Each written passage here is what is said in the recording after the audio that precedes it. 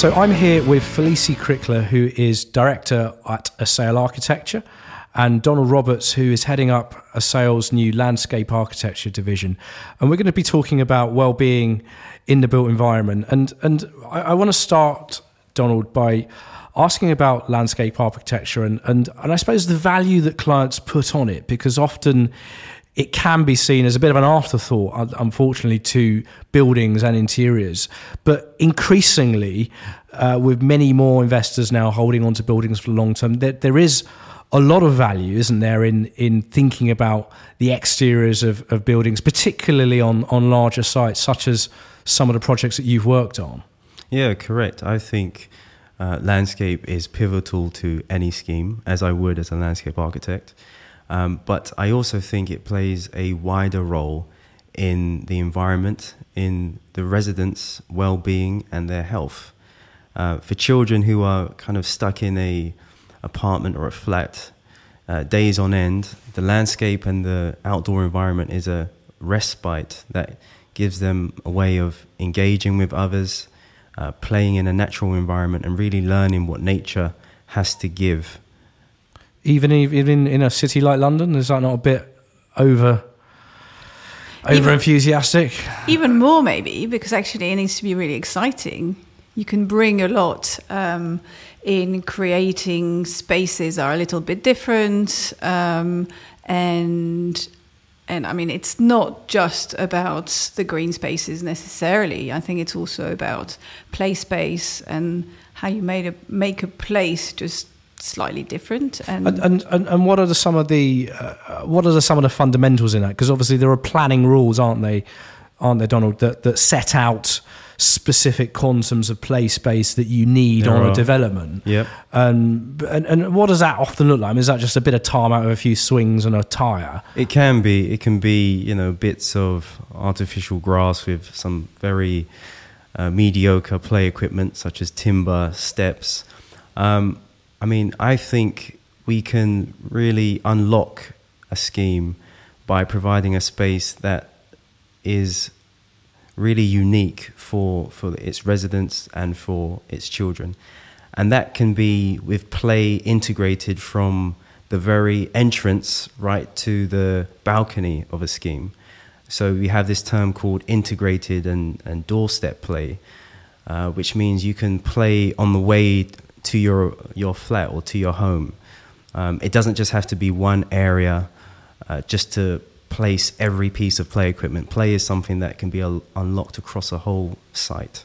Are we too risk averse? Because I think people think of kids playing on balconies and it conjures up memories of Michael Jackson holding his kid, swinging it over the edge. Well, I think that's probably a bit too extreme, but so that's not what you mean. We don't want to go there, but play can be risky, and I think it should be. I mean, it helps children to develop a healthy sense of risk. Can they take that leap a bit further? Maybe they could 2 weeks, in 2 weeks' time, they could develop their leg muscles to take a longer jump. So I think risk is important. We don't want to just have flat landscapes because it's just not natural. And Felicie, in terms of the sorts of communities that we're designing for in cities, how have they changed over the years? And has architecture, do you think, caught up to the sorts of demands we now have? Well, building for sort of community cohesion is really at the heart of what we do. It's just so important. And external spaces and landscape it's really the glue between the buildings, and it's the glue between the people. Is that not more of a challenge though, if you're working on a site that sits side by side of another and you don't have control over the adjoining land? What's then the process if you've got some amazing ideas, but that requires everybody else to play ball, literally? That's true. And on some of the schemes that we've worked on, it's been quite hard to actually sort of unlock some of the sites. But for example, a scheme in Pontoon Dock that is currently on site in Newham, we've managed to do that. It's a site which is right on the edge of Thames Barrier Park. And we've managed to make some really quite big changes to the park entrance, and to involve the GLA in the process. And presumably they're quite bought in, because I mean there's a lot more talk now in the open about the value of well-being and much of the chatter around just being more transparent around mental health issues as well seems to be bringing a lot of this stuff to the fore in a way that to me seems quite productive. Yes, completely. I completely agree. I mean, the sort of the social value, it's quite hard to quantify, and but it's something that we're talking a lot about at the moment. And I mean, I suppose, but obviously one of the interesting clients that Assail has is Legal & General, where you're working on a number of their build-to-rent units. Companies like that, companies like Grainger that you mentioned, they're obviously investing for the long term and therefore have a commercial imperative to make these developments sticky to people, to make people live in them, enjoy living in them, because if they've got a choice of voting with their feet after a 12-month contract. Yes, there has to be some excitement. People have to want to move there in the first place.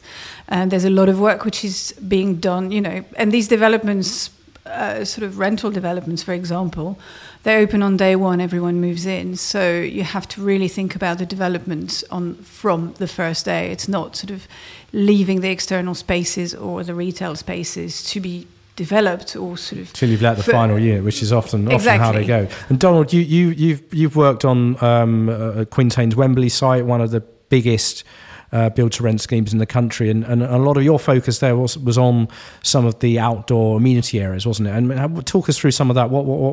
How was that different from your average residential project? Well, I mean, once we initially started the project, there was a set brief that kind of looked at delivering the landscape in an optimized, cost-effective way. But at a certain point, the brief changed and we had to deliver a scheme that was a lot more focused on the end users. And it was a PRS scheme, so people would be, drawn to what they had to offer. So there were huge changes in the architecture, in the internal layouts, and then effectively there were changes in the external. So things like the play area, we had your typical play equipment, which was quite basic. But then once the brief changed, this was upscaled to include a pirate ship, and sand play and a water feature with stepping stones. So there was huge changes, and even just that was just for the investors. What about for the kids?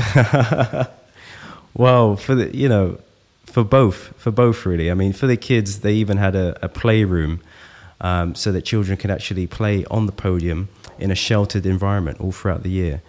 And I suppose that the sort of scale that scheme's being developed, about 5,000 odd apartments, makes that viable. Is that sort of thing, do you think, viable on smaller projects? How can that kind of approach be condensed and almost made viable for other projects? I think it can be, and I think it's just about caring for the end user. A lot of the time it can just be commercially driven, and you just want to provide something that just gets the job done.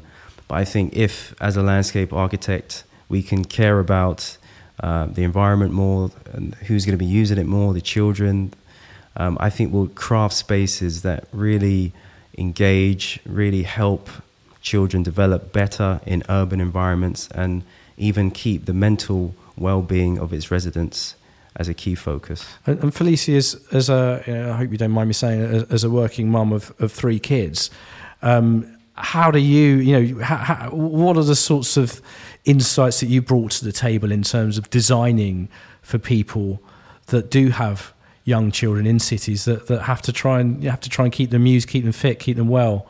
What are some of the pressures? Well, I'm not on my own. Donald's got children as well.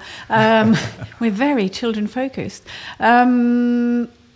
Well, I think having children is great. It really helps you, makes you think about the space and how it can be used, and thinking about that level of excitement and how to bring that in.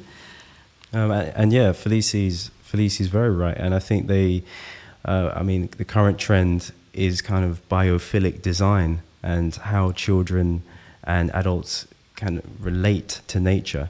And I think if you look at children, when I have them on, on the evenings, on the weekends, they're very interested in nature, whether it be rolling around in the grass or looking at the ducks and watching them fly. So, nature is pivotal. And how can we do that? I mean, does it have to be a choice between caring and making stuff viable, or is there a way to make these things sit side by side? Can you deliver these sorts of projects, make them viable, and create the sort of excitement that you're talking about, or is it a trade-off? A lot of it is about creativity.